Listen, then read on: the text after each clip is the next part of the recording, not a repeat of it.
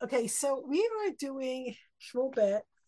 It is Perek Dalid, and what we're seeing is a progression of the end of the dynasty of the house of Shaul.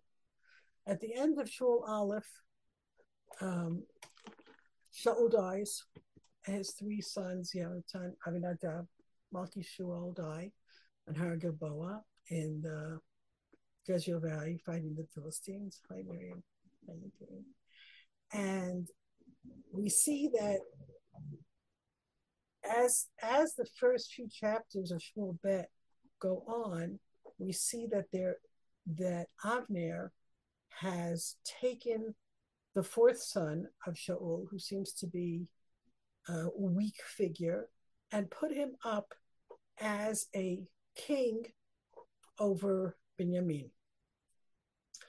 And we saw at the end of, one second, let's screen share. Hi, Hannah. Okay. Yeah. Okay. At the end of the story of the death of Shaul, we see that there is some kind of balagan, right? The men of Israel who are on the other side of the valley from the Jezreel Valley, on the other side of the Jordan, they see that the Jews have lost, that there is a great defeat on the Jewish side against the Philistines, and they leave their cities and they flee, and the Plishtim come and take those cities. So a lot of strange things are happening. Now, if we take a look here, I just want to show you this map. Okay, I'm a big believer in maps. So here we are. What Abner has done is he's divided the kingdom for the first time.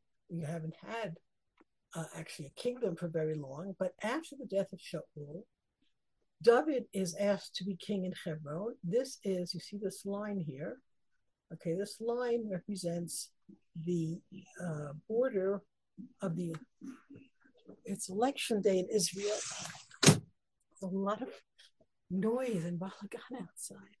Okay, so I closed the window. So you have here this line that shows you the territory of the tribe of Yehuda, and David is king here in Hebron. And David is king in Hebron for 7 years. In the meantime, Abner takes Ishbosheth and makes him king here in Mahanaim, which is, you see, this is the Jordan Valley, a river, right, from the river of the Jordan on the east bank. And he takes him over here, Mahanaim, in order to get away from the Philistines and to get away from David and to give Abner, Ishbosheth, a chance to grow his kingdom. Then we saw that he slowly, with the help of Abner, now Abner is his strong man. Abner is the one who's running the show. Abner, who is his uncle, Abner is not his uncle. Abner is Shaul's first cousin. His first cousin once removed, but he's a strong man, and he takes over all this area, and eventually Ishbosheth has a kingdom of 11 tribes, as opposed to Yehuda. But starting in chapter 2, we saw that there's a conflict, and there's this sort of war that begins at the pool in Givon, which is here, which is border. And Abner's men come to Givon, and David's men come as well. That's headed by Yoav, and we see that there's a conflict. At that time, 360 people of the men of Abner die, and 20 people die on the side of David's men, including Asael. Abner kills Yoav's brother Asael.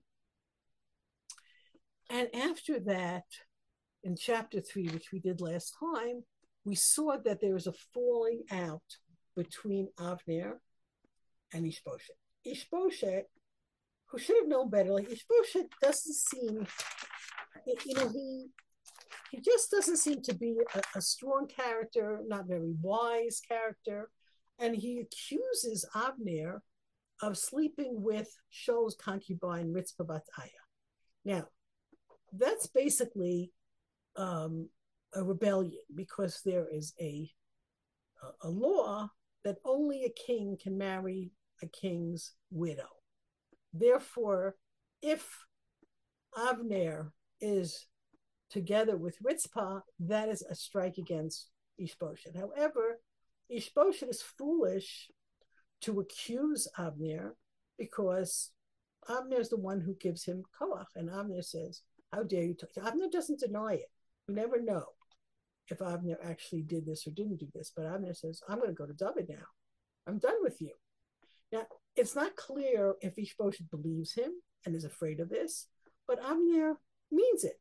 He goes all the way, right, to Hebron and says, "David, I want to make everybody." He starts gathering everybody together to support David. And interestingly enough, David says, "I will make a deal with you only when you bring me Michal. She's my wife." We talked about the story of Michal last time.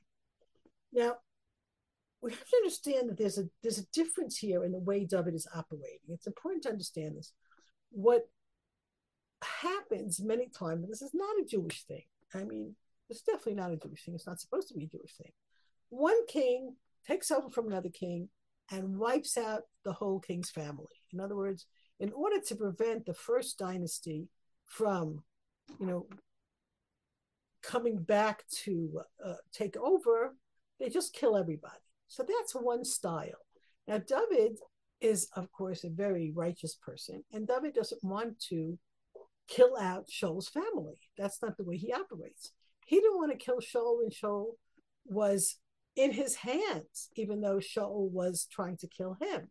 So this is not going to be the way he operates. So in David's mind, I think we have to see the insistence on having Michal as his thought that because I'm married to Shaul's daughter, we can have children together, and that way we will unify these two tribes, and we will bring together to one kingdom.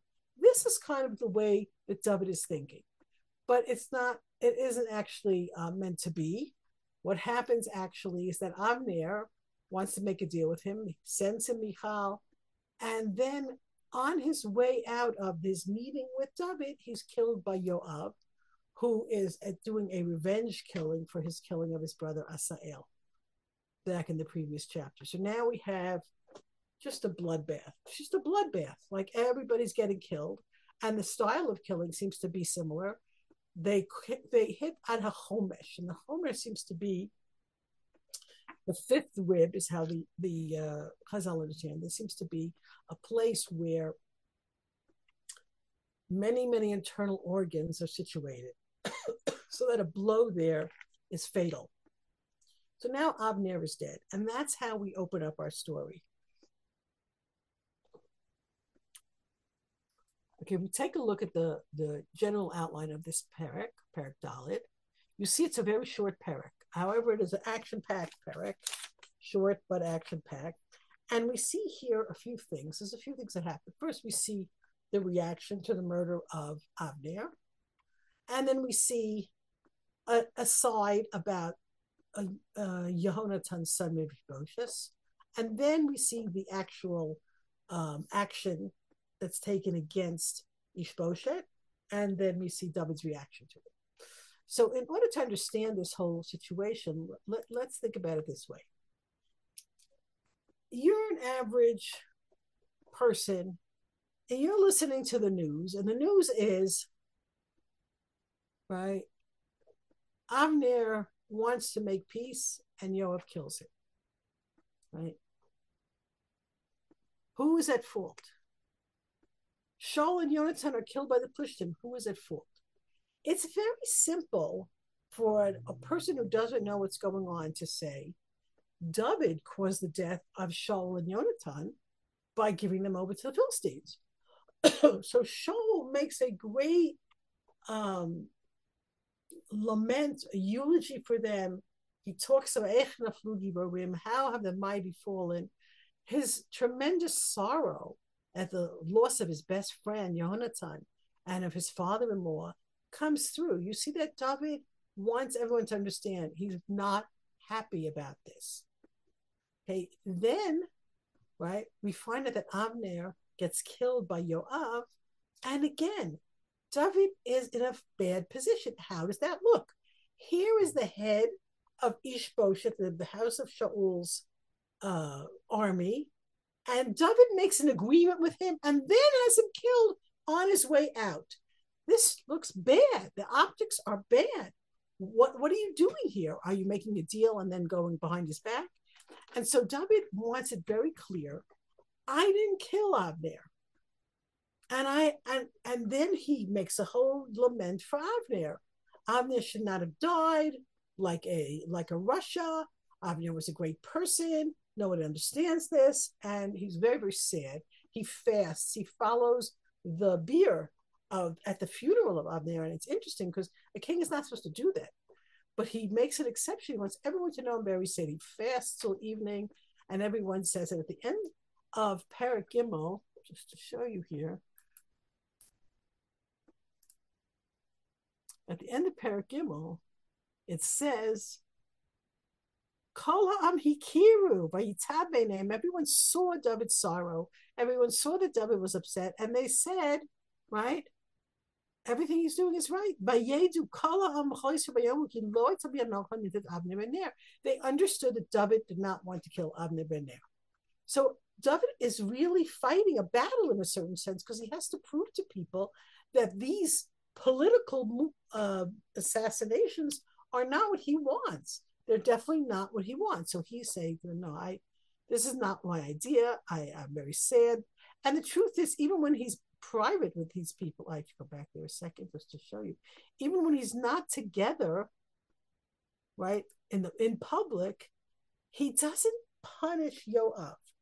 And there's two reasons for this. Number one, Yoav has mitigating circumstances because Yoav is avenging his brother's death. It was politically, expedient for Yoav because if Avner comes on the scene, Avner might replace him as chief general, Ramatkal. But besides that, it's his brother. He killed his brother. So David doesn't punish Yoav. And here it says, he says to his servants, don't you understand? A great man fell today. This is the end of Perek Gimel. But I am young. I'm just recently anointed. The sons of Truya are too much for me. They're too hard for me. God should punish the evildoers for doing evil.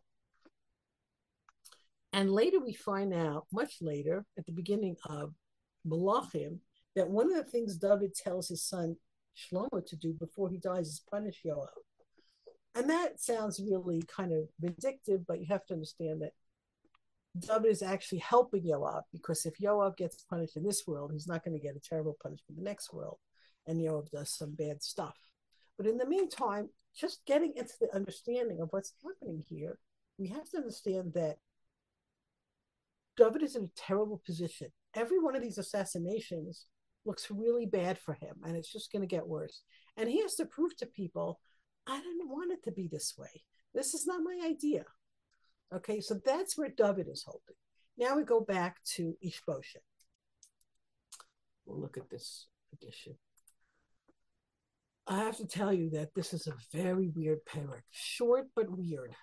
A lot of strange questions, and what I'll try to do is make some sense for you out of it. Pasuk Aleph. Vayishma ben Shaul ki meit Avner b'Chebron vayipu yadav v'chol Yisrael nipalu. Now, notice that Ishbosheth is not called by his name. He's called Ben Shaul. We pointed this out in Perek Gimel. In Perek Gimel, go back to Perek Gimel. Right? Shaul has his Pilegesh Vitzvah Batzaya. Vayomer al Avner. Madua Batzel Pilegesh Avi. We know that it's Ishbosheth because he says, my father's concubine. But he doesn't have a name there. It's just Vayomer. And Mitsuda says, yeah, well, we know who it is, but his name isn't mentioned. And then Avner gets angry at him. And then at the end, it says, right, Pasuk Yud here, Yud Aleph, Lo yachol lashiv et Avner. He couldn't answer it. He, again, we have 3 times in the beginning of Perek Dalet when Ishbosheth isn't given a name. He's just him. And here he's the son of Shapell. So the question is, what's that all about? The most likely explanation is that this is a put down. You notice that when David gets angry, when Shaul gets angry at David, he calls him Ben Yishai. Ben Yishai. It's not considered a nice way of speaking to someone. So there's two things. It's highlighting Ishbosheth's weakness. He's impotent. He's got no power without Avner. And it's also telling us that the only thing he has going for him is that he's the son of Shaul. As an individual, he's nothing. He never went to war. He's not a general. He's not a commander. He's not a leader. And he's not so wise. So when he hears that Avner died, his hands became even weaker. And Israel, this means Israel, his kingdom, the kingdom of the house of Shaul, they're nivhalu, right? They're terrified. They don't know what to do now. They're like, it's what's happening now. There's going to be a tremendous shakeup here, and Ishbosheth knows there's nobody who can prop him up anymore. And it's interesting because did he not realize that Avner was going against him, or perhaps he thought that when Avner makes a deal with David, he's going to come out alive, at least at the end of the story, and we'll have a unification of some kind. So the fact that Avner is dead is just bad news all around. Just bad news all around. What do we do with this? Now, you have to understand that in terms of David's leadership, we are now going step by step, taking out his opposition. It's not something he does. It's not something he wants, but that's what's happening. That's coming from HaKadosh Baruch Hu.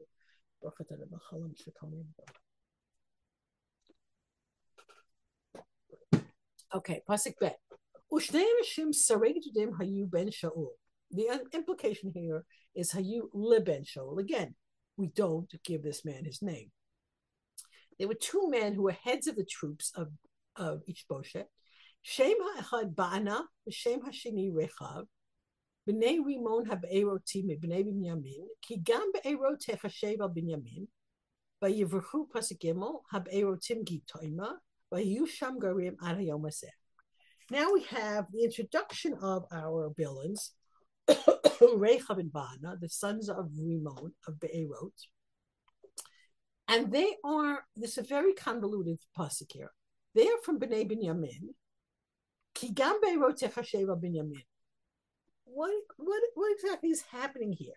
And these Be'erotim fled to Gitaima, and they lived there, Sham Garim and Hayom hazeh. So we have to figure this out. What's actually happening? So first of all, if you start looking up Beirut, okay, so here in Yoshua, the cities of Binyamin, this is chapter 18, right? Givon, right? These are the cities. These are the cities of the tribe of Bnei Binyamin. It goes through, right, Yericho, Beit El, a lot of places, Binyamin, Pasuk Chafei, Givon, Harama, Beirut. So we know that Beirut is a Binyamin city. However, if we go back to Yoshua, not chapter 18, but chapter 9, the story of the Givonim, right? I'll go over that in a second. You see that the cities of the Givonim,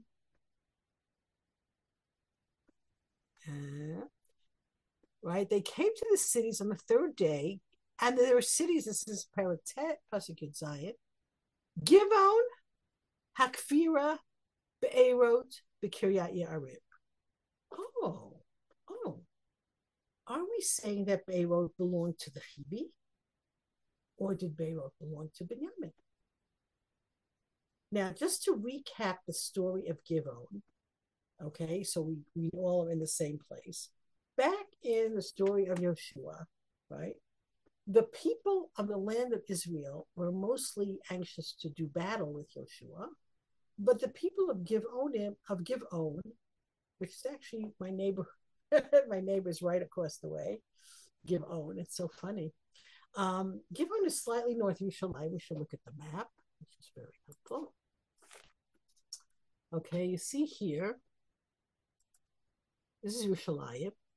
This is the biblical Givat Shaul, not to be confused with the place where, Midrash Rachel is today. It is north of Yerushalayim, a little bit further east, right? This way. And Givon is out our way, right? A little further west. And in Givon, the people made a game. They made a show with Yoshua. They came to Yoshua with worn out clothes and worn out supplies. And they said, we came from very far. We're not actually indigenous Canaanim, Canaanites. We really want to make peace with you. And they put on this whole show. And the Jewish people bought it and made a deal with them. And when they could not go back on their word, when they found out that Givon wasn't actually far away, that these people were actually Phoebe, and they were stuck with them. So now the Daf Mikvah raises, that's the Moser of Cook Tanakh, raises a very interesting question on this and says, listen, it's not so clear that Beirut, right, was inhabited solely by the Bnei Binyamin, because it says in Yoshua that it was a city assigned to the Bnei Binyamin, and yet we're also told that it's one of the cities of the Phoebe in the story of the Gibeonim. So let's just understand this, okay? We have two murderers, Rechav and Bana, our villains, that are coming from Be'erot, and the pasuk says, right, that they were from Bnei Binyamin. Be'erot is also Binyamin. Does that mean Be'erot is not? It's not always Binyamin. That there are Givonim there, okay? And it's a very interesting piece to add to our puzzle, which I'll explain further as we go further along. But the Givonim were they made a deal with Yoshua. Yoshua found that they were cheating, and afterwards he said, you will be able to join our ranks. You will be wood choppers and water drawers forever. In other words, you will be inferior adjuncts to the Jewish nation. And it seems possible that I'm giving you a little bit of a spoiler alert. In chapter 21 in Shmuel Bet, there's a tremendous conflict between Shaul's household and the Givonim. And we're never really clear on what that was, but they are very angry at Shaul. So the Dad Mikra says perhaps part of the conflict is that the people of Beirut, the Phoebe, were being pushed out by the Bnei Binyamin and their homes were taken away from them, and that's why they were mad at Shaul. Possible. But it calls into question who really are Rechav and Bana. Are they Bnei Binyamin? Or are they Givonim, which would make them not Jewish? And when we see how they behave, we can talk about that a little further. Pasuk Gimel. But the Beirotim fled to Gitayim. Now Gitayim, right, and they were living there until today. Gitayim, we showed you on the map. I'm sorry, on the map. Gitayim is here. This is not to be confused with Gat. Gat is one of the Philistine cities, and Gitayim seems to be a Binyamin city. So people from Beirut fled to Gitayim. We don't know why. The text doesn't tell us why did they fly. Why did they flee? They flew. Could they flee? That sounds like the what you call it, tongue twister. Anyway, the possibility is that because of the war, the Plishtim were taking over cities of the Bnei Binyamin, so the possibility is that they just fled to get away from the Philistines. But we're going to leave that till a little bit later, and we can come up with our theories. Pasuk Dalet.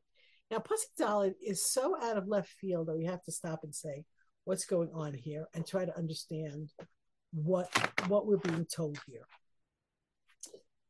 Pasuk Dalet. Yehonatan ben Shaul ben Nechei Raglayim.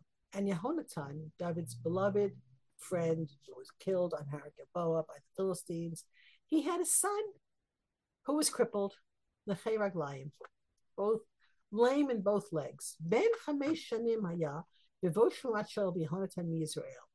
was only 5 years old when they heard the terrible news that Yehonatan and Shaul were killed in the valley of Israel. Batisaehu omanto. His nurse picked him up, batanos, and she fled. I have to understand again, I told you there's a paradigm of the king dies, so let's wipe out that king's family. So the nurses are frightened. This is the oldest son of the oldest son of the king. So he's in imminent danger. If the king is dead, and he's the crown prince, little Mephibosheth, right? So she grabs him to try to save him to run away, but Tanos, by and she was in such a hurry, Lanus, by Yipol, she dropped him, by Yipaser, and he became lame. It must have been a terrible fall. She drops him, and they didn't really know how to help people with broken legs, and he became lame. With Shmuel Mephibosheth, and his name was Mephibosheth. Now, this pasuk is completely set aside from the rest of the Perek. We were told about Mephibosheth, and that's all we hear. We don't know anything about this. So this is a very big question. Why are we being told about Mephibosheth here? And I want to talk about him for a minute, okay, because there's very interesting stuff about him. In Divrei Yamim, okay, Ben Yehonatan Meriv Baal. Okay, this is the name. He's also called Mephibosheth. Now, we spoke last time, or maybe 2 times ago, about the name Ishbosheth. It seems as if the original name is Ishbaal and Mifibal, and here it says Meriv Baal, and the Baal was put in there as a name signifying like a Shapell, a great man, a master, and Meriv Baal. He is he's going to fight our battles for us back. In Shoftim, Gidon is called Yerubbaal. He is the master.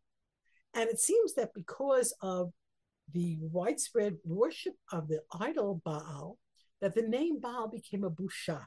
And instead of saying Baal, they said Boshet. So Ishbaal is also Ishboshet. And Mephibosheth is also Meriv Baal. The name Baal is added there. And he has sons. And what we see here in Divrei Yamim is unbelievable, okay? He has a son named Micha, and Micha has 4 sons, and his son has sons, and his sons have sons, and his sons have sons, and his sons have sons, and a bunch of psukim down, and the sons of these sons were all Giborei Chayil. They were brave men of valor. They were great people, and they were Dorchei Keshet. They were people who were skilled archers. Marbim Banim B'Bnei, they had sons, and many, many, many, many sons. There were 150 sons at that time. This is the time of Ezra, who were descendants of Mephibosheth and his son Micha. It's so interesting, and in a certain sense, I think we have to ask ourselves, why are we digressing here to talk about Mephibosheth? Why are we telling his story here? And the Mefarshim basically comes to the conclusion that the only other heir to the house of Shaul, besides Ishbosheth, is this little boy. Now, if he was only 5, and this is the end of those 7 years of David's rule in Hebron, that means he's maximum 12 years old, and he's lame in both legs. He's not a serious contender for the throne. He's not a danger. He's all that's left of the family of Shaul, except for Ishbosheth, who's about to be murdered. So we can see this as a tragic footnote, which is telling us that the house of Shaul is decimated. They're done for. The only one left is Ishbosheth, who's going to be murdered, and Mephibosheth, who's not really in the running for a king. And we could see that as a terrible tragedy, And a lot of Mefarshim say, look, this is the end of the house of Shaul, and that's what this is telling us. On the other hand, we can look at this if we go to the Divrei Yamim and see this little boy has so many descendants who are great warriors, great people, archers. If you go back to the lament that David gives for Shaul and Yonatan, David says, right, from the blood of the enemy, Keshet Yonatan, Yonatan's bow never missed. Shaul never missed with his sword.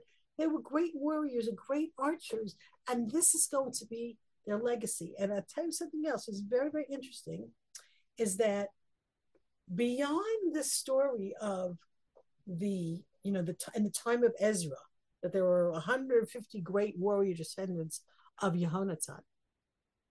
Then we're coming up, it's Adar, we're coming up to the story of Purim. And Mordechai is a descendant of Shaul, and Esther is a descendant of Shaul. And the story of the victory that Jewish people have in the schutz of Esther and Mordechai over Haman is the tikkun, it's the fixing of the story of Shaul's failure to kill Agag. If you recall, Agag is the king that Shaul doesn't kill, and Haman is Ha'agagi, he's a descendant of Agag. So in a certain sense, there's a tremendous hopefulness to this pasuk. It might be interpreted as, the last remnant of the house of Shaul is just this little boy who's lame. And it's also telling you there's always hope for the future. Never, ever give up hope. HaKadosh Baruch Hu, Ba'afilu Ba'astara, there's always hope. And I think that's the lesson we got to take away from that pasuk. Now we come to the really difficult part of this Perek, and that is the murder. And the problem is, I want to go through Sukkim Hey Vav and Zayin, and then you can see the problems for yourself, and then we'll try to answer them up. Okay, Pasuk Hey. Vayelchu b'nei Rimon habeiroti rechav ubana vayavo kechoma yom beit Ishboshet v'hu shochev et mishkav tzarayim. And the two sons of Rimon of Beirut, Rechav and Bana, these two bad guys, they come in the heat of the day to the house of Ishboshet, who lives, if you recall that map, he lives in Machanayim. They come from Beirut, which is all the way southwest. They cross the Jordan, and they come to Machanayim from Beirut, and they come to Ishboshet's house, and he is lying the rest of the afternoon. He's having his nappy. Now listen, it's very hot in this part of the world, okay? So you can understand that a person needs an afternoon nap with the hot sun, that had no air conditioning, and there was nothing to do but take his nap. On the other hand, if you look at the Tanakh doesn't tell you things stop. It doesn't seem to be appropriate for kings to take naps in the afternoon. No. It's very interesting. There's a great book called Everything I Needed to Know I Learned in Kindergarten. One of the things it says in that, it's a great little book. It says take naps. Naps are good for you. But a king has to be alert. A king has to know what's going on. It's a very sad thing that this king is going to, be caught by surprise. And if you think about it, there were other incidents that came before, right? Eglon, the king of Moab, like he goes off to his upper chamber to rest, right? Because it's very hot. He gets killed. Sisera goes to sleep in Yael's tent. He gets killed. It's not a good idea as a leader to take a nap because bad things can happen. And it does seem like that. In contrast, David, right, he has his heart wake him up at midnight so he can praise God and sing Tehillim. And the only time we find out that David slept in the afternoon, it was not a good thing. But we'll get to that later. So they come, he's having his nap, Pasuk Vav. Behena, which by the way is a feminine word, Behena, they, Bo atoch habayit lo krefitim. This is very bizarre, and we'll try to make sense out of it. they came into the house, takers of wheat, which sounds like buyers of wheat, or I don't know exactly what that is, and we'll have to think about that. And by Yakuhu Elachomash, again, that fifth rib, that infamous place where everybody seems to get murdered in this book, they struck him in the fifth rib and the Chomesh. Rechav, who seems to be the instigator, and Baana, his brother, fled. And Pasuk Zayin, Vayavo Habayit, they came to the house. They came to the house, and he was lying on his bed in the room of his bedroom, right? By Yakuhu, they struck him. By Yimituhu, they killed him. By Yasir et Rosho, they cut off his head, barbaric. By Yachu et Rosho, by Yahu der Harava Kalayla. They took his head and they went by way of the Arava all night. So they probably went down this way. Here's the Arava, right? They probably went on the east bank and crossed over here, and they come to David and Hebron. But going back to our text, I think you could probably appreciate now what's weird about this text. What's weird is they come to his house and he's snapping, right? And they come into the house, wheat merchants, and they kill him and they run away. And they come into the house and he's napping in his bedroom, and they strike him and they kill him, they cut off his head, and they go on the Arava road all night. What? Why are we told that he's lying in his bed 3 times? Definitely, it's not meant as a compliment for Ishbosheth that he's taking his afternoon nap. Definitely, one of the things we have to learn is kings don't take afternoon naps. Bad idea, and really not smart. Watch your back. Definitely. It seems that with the death of Abner, Ishbosheth should have been more careful, not less so. But okay, these are heads of the troops. So there's a number of things that the Mefarshim bring out. One is that if they were the heads of his troops, then they were people he was very familiar with, people he trusted. They were his own men. And if they were Bnei Binyamin, listen, we're all in this tribe together. So, that might be an issue here. The question is, why do we repeat this? Now, the Malbim goes into a whole series of questions. The Malbim says like this.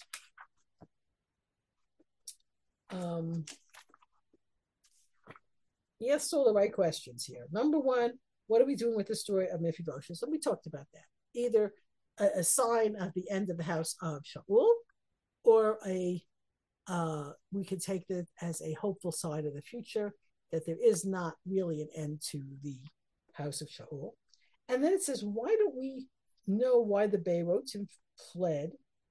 And then why do we have 3 times telling us that they came to his house and twice telling us how they killed him? What is going on here? Okay, so number one, let's understand that just al derech hapshat, and the Mitzudas brings the pshat and says we have here something that we call klalu prat. Klalu prat means we first tell you the general situation, and then we tell you the specifics. So that means this is all one story, but Pasuk Zayin is going to give us the details. In other words, they come to his house, he's napping, they come into the house as if they're wheat merchants, right? And they kill him, and they run away. And Pasuk Zayin is telling us in a more detailed fashion what happened. In other words, when they came in, they struck him, they killed him, they cut off his head, and then they went. In other words, we're getting the details. That's the pshat. Now, yeah. The pshat is not so satisfying here. So we have to look further, I think. I don't like to go into a million of explanations, but this is a very strange story. So let's see what we could do with it. So one of the things that the Radak says, it's very interesting, is that they actually went in They struck him in the Homesh and they ran away. And then as they're running away, they said, well, how are we going to prove to David that we actually killed him? So they went back and he's lying there because they killed him. And they struck him, they finished him off, and they cut off his head. And then they said, well, this is going to prove to David that we did this. In the minds of these wicked individuals, they are going to hand David his kingship with the head of Ishbosheth on a platter, so to speak, as we say, right? So they think David's going to be thrilled to see them and that this is going to be great news and they're going to get a promotion and they're not, right? They're going to be, David's generals. They think they're doing a great thing. It seems clear, right? So according to the Rebbetzin, they came back because they realized that in order to prove that they did the dirty deed, they had to take the head. Okay, the Abarbanel has a similar attack, and he says they went back because they want to make sure he was actually dead. And then they had the idea of taking his head, I guess. And that would be one go. Now, very bizarre. It's all very bizarre. Now, so there is a commentator named Menachem. Rashi quotes him. And it seems like the Malbim is following that Kav. The Malbim has asked these questions. The Malbim says like this. And he goes back to this whole discussion of the Beirotim running away. And he says, it wasn't all the Beirotim, it was just these two. They ran away. Why did they run away? Because they had previously killed a merchant, right? A wheat merchant, and they fled. So now these guys are convicted murderers on the run in Be'erot, and they had this plan. It's a very interesting Malbim, right? They said, if we kill Ishbosheth and tell David, we show David that we killed his enemy, then maybe the fact that we murdered someone else before will be forgiven for us. In other words, it's part of their plot. So this is the Malbim, and it's a very interesting idea. And Rashi, one of Rashi's sources is a man by the name of Menachem ben Saruk. He has a very, very similar idea. He says, interestingly enough, he says they killed a member of Shaul's family and they ran away either before the death of Shaul or after the death of Shaul. They killed a different member of Shaul's family, and then they ran away, and then they came back to kill Ishbosheth, hoping that that David will forgive them for their previous murder and that they're going to be, now great members of David's court. And the Malbim comments, right? Kol ze moreh shehaya Ishbosheth batuach lo pachad sheyakum mishalav. All this shows us that Ishbosheth was sure that he was fine. Never occurred to him that anyone might hurt him. Right?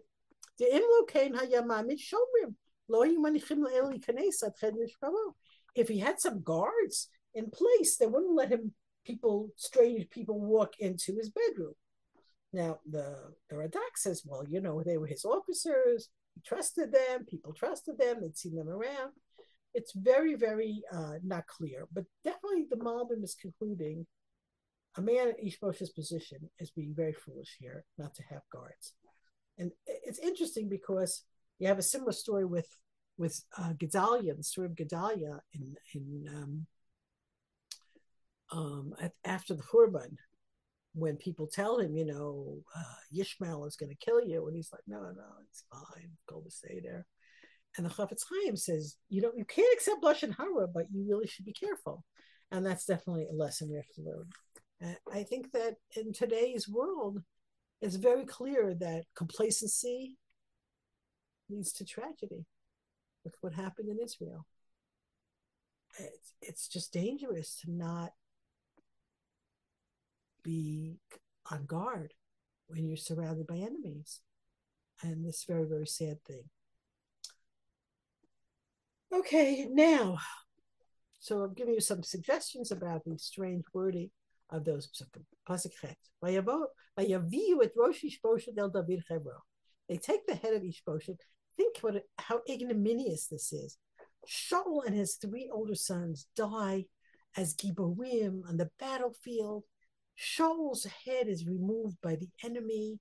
Shaul's defenders, the men of Yabesh Gilad, they go through the Arava all night to save Shaul from humiliation. And these two wicked people, they kill an innocent man on his bed, they take his head, and they go all night. What a contrast, the death of Ishbosheth to the death of his father and brothers. They come to David and they say, here is the head of Ishbosheth, who is the son of Shaul, your enemy, Asher Bikesh Nafshecha, who wanted to kill you. But Yitain Hashem, L'Adoni HaMelech Nikamot Hayom Hazeh Mishol Nizaro. And God has given to our master, the king, revenge today from Shaul and his descendants. It's unbelievable. They're so proud, right?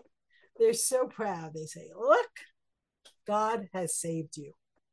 God has given you a revenge against enemies. And they're certain that David will be so happy. There's an interesting Gemara in Kedushin that says, Kol posel, you've heard this before, Kol posel b'mumo posel. And here it says here, Megadiv tamid, right? Who atzmo pasul, right? Ain't dar koshel pasul daber b'sheva chabriot leolam, right? People like Rechab and Bana are so twisted and perverse, they think everyone thinks like them.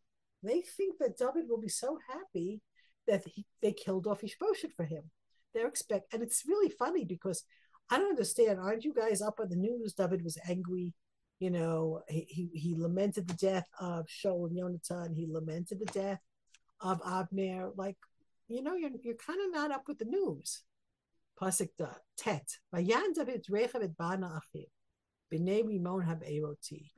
Vayamalem. And David answers them.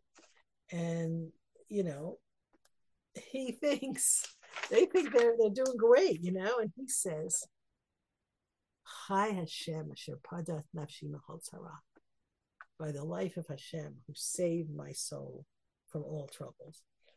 This is classic David. I think that the ascent of David to the throne is so radically different than anything we've seen in monarchy up until this time that it's hard for them to process this. David is saying, God saves me. I don't need you guys. Right? Hashem takes care of me. Hashem always took care of me. When Shaul was alive and he had the opportunity to kill Shaul, he didn't. Twice. Because he says, if God wants me to be king, he'll make me king. I have to go around lopping people's heads off in order to become king. I always have this like very strange thing in my head. I don't know, because I was an English teacher for so many years. Like Macbeth, Lahavdil, Macbeth, you're going to be king, so let's kill everybody until we get to be king. That's a kind of horrible human idea. Like, oh, let's make this happen. But you don't have to make this happen. If Hashem wants it to happen, it'll happen. God saves me, right? And it's a very important lesson for us to learn. We can trust Hashem. We don't need to make machinations to do things, especially evil things. You know, God doesn't need our help to figure things out. And then he tells them, you guys, prosecuted, the guy who told me, look, Shaul is dead. And he thought he's telling me good news. But I grabbed him, and I killed him to tell me that kind of news. And it's very interesting. We looked at this pasuk previously when we saw David's interaction with this Amalek kid.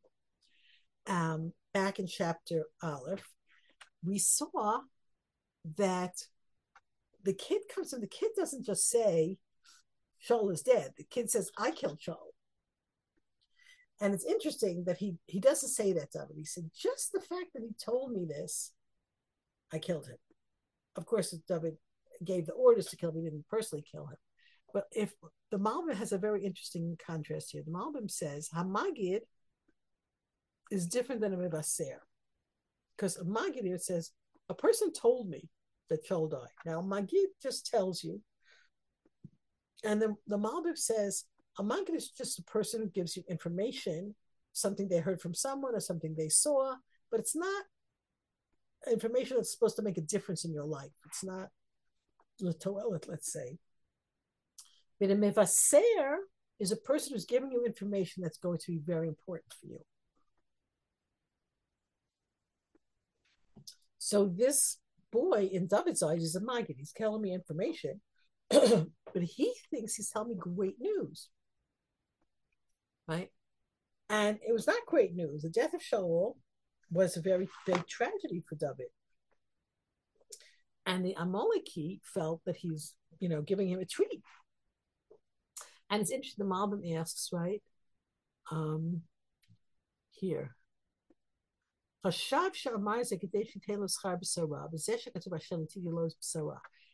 kid thought, I'm giving him great news. And this is proving to us that David didn't really believe the kid when he said he killed Shaul. And this is probably how it happened for this, because we talked about this a lot.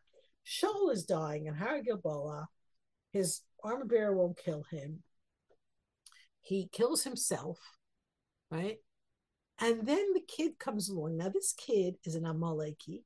He's an opportunist. These people were robbers. That's how they came to Tziklag, to rob David's people. He's a grave robber. He's looking for stuff. And he finds Shaul's crown and Shaul's armband. And these are symbols of kingship. And it's kind of either they were hidden near Shaul. It's hard to imagine that Shaul went out to war, with all of his, kingly jewels. But he finds these things, and then he tells David, I killed him, because otherwise how would I have them? But really he had them because he's a scavenger and a grave robber, and he wanted to get the highest price. And he figured, if I give these things to David, I'm going to get the highest price, because David is going to be the one who's the happiest to get these things. And David said, you guys, I killed this kid for telling me the Shaul was dead. Pasuk Aleph.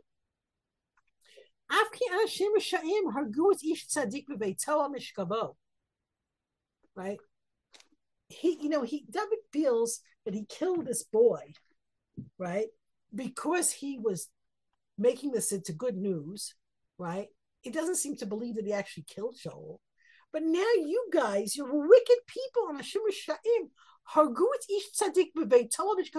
You killed an Ish Tzaddik in his house, on his bed. And this is actually, what's the importance of the bed? It's actually a metaphor for the most weak. Like, this is a Molech. This is the evilness that attacks the weak. And this is what we saw, unfortunately, on October 7th. We saw attacking the weak. People in their beds, people in their pajamas.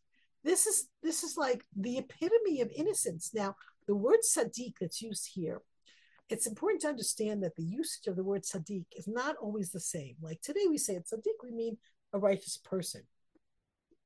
But it seems in the Tanakh that very often the word Sadiq is used not as righteous, but as innocent, right? Sadiq, Rasha is the person who is guilty, and the tzaddik is a person who's innocent, that puts a light onto when Avram's arguing with God about stone. Maybe the 50 tzaddikim, there were no tzaddikim in stone, but they were innocent people, perhaps. What's an innocent person? We have that question also. But you're evil people. You killed an innocent person in his house, on his bed. Now, hello, vacation, damomi etchem, ubiyarti etchem in arts. I am going to take revenge on his blood from you, and I will destroy the evil from the land. We have a concept, right, that in the Torah it says that the land is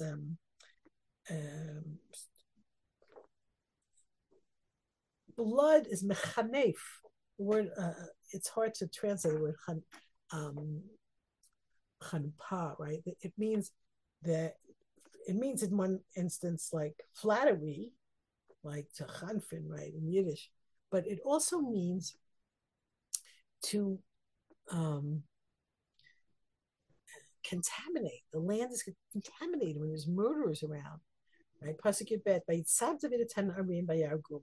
He calls the boys over, he says, kill them. And not only that, and he had commanded that they should cut off their hands and their feet, and they hanged them. Ala brecha b'Chebron. I was always taught in English class that curtains are hung and people are hanged. They hanged them on the pool in Hebron. Bet Rosh Ishboshet Nebuch Lakachu. They took the head of Ishboshet by Guru B'Kever Avner B'Chebron, and they buried the head of Ishboshet in the grave that they had made for Avner in Hebron. So David, first of all, David has them killed. It's important to understand that the king has a certain amount of discretion to put to death enemies, rebels, and evil people. And he doesn't necessarily have to do that according to due process. So that's the discretion of the king. Halachically, we do not dismember a body, not the head, not the hands, not the feet. So what's going on here with cutting off the hands and the feet? Because we're so careful with the holiness of a body, right? You see that we have the whole Zaka thing, where every tiniest little bit of human remains is treated with great respect. David is in this position. Now, I mentioned at the beginning of this class, he is going to be blamed for everything. He's going to be blamed for the death of Shaul Yonatan. It's your fault that the Plishtim found them. And he's going to be blamed for the death of Abner. You made a deal with him, and then you reneged, and you had him murdered. And then Ishbosheth is killed. Of course, it's David's fault. David is not just horrified by the whole event, but he has to protect his reputation and make it very clear. I didn't do this. I don't stand by this kind of stuff. There's no way in the world that anyone can do political assassinations and get approval from me. This is not how we're going to run our kingdom. This is all wrong. The hands that killed Ishbosheth, the feet that ran to tell me about it, they're going to be cut off. And it's a very, very strong message he's trying to give over to the people who might be saying, yeah, probably David did it, because why not? Why wouldn't he kill off his opposition? It makes sense. So now we have to prove it wasn't David, and David wants them all to know. And then he takes the head of this poor man, right? And that also has to be buried, and he puts him together with Abner. There's a number of things that come full circle here. The war between the house of David and the house of Shaul began at the pool in Givon, right? Al Habrecha B'Givon. There were two sides, and they said, let's duel. And the war between the house of Shaul and the house of David is ending on the Brecha B'Chebron. It's very symbolic. On the pool in Hebron, that's where these two guys are hanged, and that's going to be the end of this war, right? And this is a very painful situation.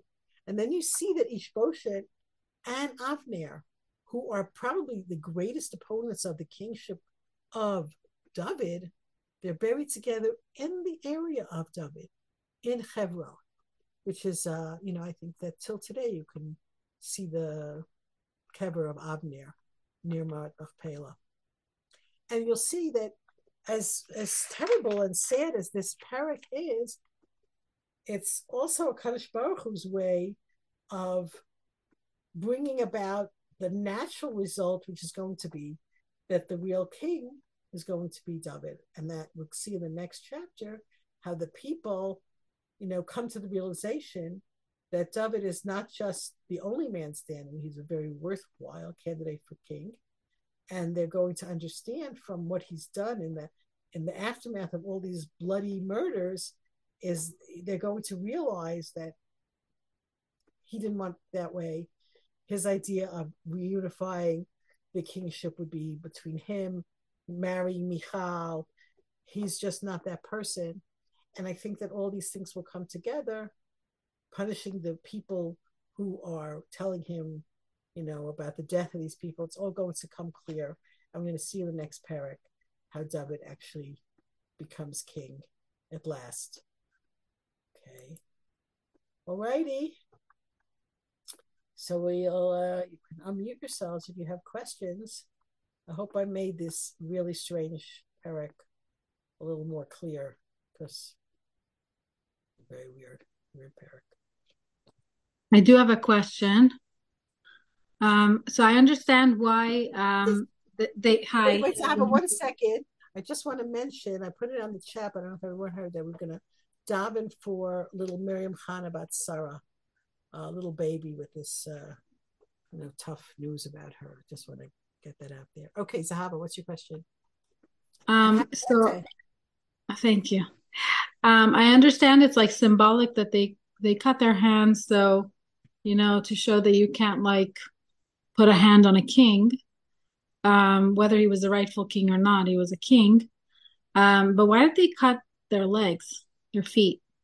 It seems that the hands were the ones that did the murder, and the feet were the ones that ran to tell. Oh, that was more of a mida keneged mida, not less of a symbolic thing. Okay, got it.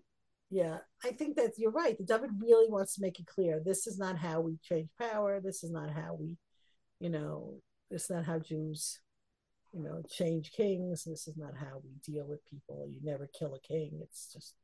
Well, we saw it also in Yoshua, I think. בעונות ידיהם ורגליהם מקוצצים, מלקטים תחת שולחנו or something.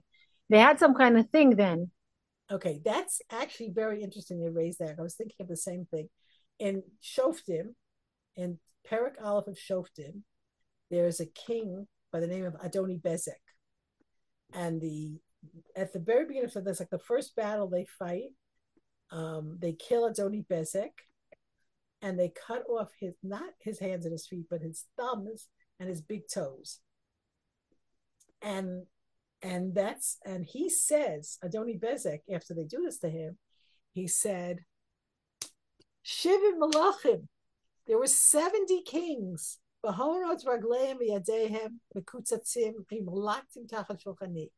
had 70 kings with their thumbs and big toes cut off, gathering scraps under my table. What I did, God paid me back. That's a very bizarre story. First of all, Adoni Bezek, you see what kind of a powerful king he was. He's just the king of a little town. But he had conquered 70 other kings and tortured them in this way. What's the vart? If you cut off a person's thumb, he can't hold any weapons, right? If you cut off his toes, he can't walk properly. He can't fight you. So he made them completely weak, and he had them, scrabble for scraps without thumbs under his table. He treated them terribly. But he actually acknowledges that it was wrong. He says, what I did, God paid me back.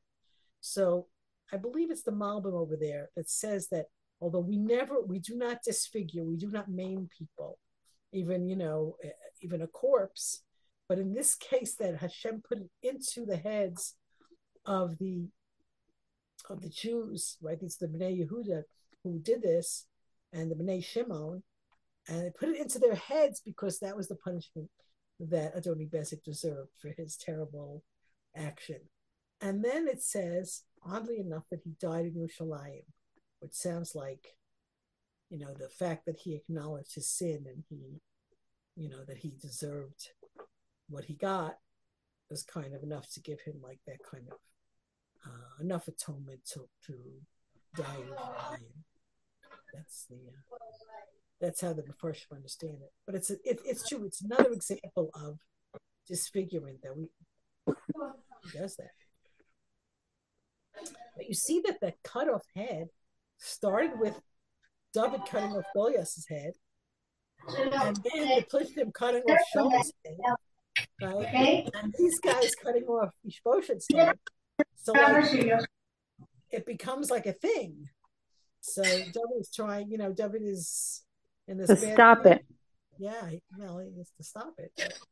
He doesn't want to have any kind of political assassination. But what happens? Okay, Mommy, thanks a million. I have to go vote. You all finished work at 9, so we're only going now. Soros Tovos, everyone. Bye. Bye-bye. Thank you. Laila Tova Kulam. Okay, guys. Any other questions, thoughts, ideas? I will close it out. It was such a short Perek, but like Action packed. Yeah. It's kind of like the end of an era. Like we're just moving past the whole show thing, and now we're going to go into, David, and his attitude. I don't know if I have emphasized enough in the shir. His attitude is that everything is from Hashem. His emunah and his connection to Hashem is what makes him worthy of being the proper king. It's at every step. It's like, well, what Hashem? What do you want me to do now? And this is not what Hashem wants, so I can't take the law into my own hands, so to speak. So that's David's greatness, and that's what makes him a great king. Yeah. The next Perek is a good one because we're also, I'm pretty sure we're also going to conquer Yerushalayim. So that's in Perek Hay. Right. Upcoming. Also very weird stuff in there. Yeah. Thank you, Mom. Thank you. That was great. Ahead with David's kingship. Yay. Thank you. Thank you, Rebbetzin Shurin. I just wanted to say I love the use of the map. It's so helpful. It just really brings it alive. I thank you so much for pointing out everything. If I don't see it on a map, I can't picture it myself. Yeah. It's so important, the visuals, It's really helpful. Going by the Arava, right? Just the same way that the people of Yavesh went the Arava the whole way, and they went just to, bury Shaul, and then the men of Avner ran away from Givon all that way. It's like interesting. The text keeps giving you like hints of how we're supposed to contrast this and contrast that. So it's very, I find maps very helpful. I'm glad you like it too. Fascinating. Thank you. Great. Very good. Thank you. Bye. Thanks, Mom. Thank you. Good. Have a good rest of week. And we hear all the news. Amen.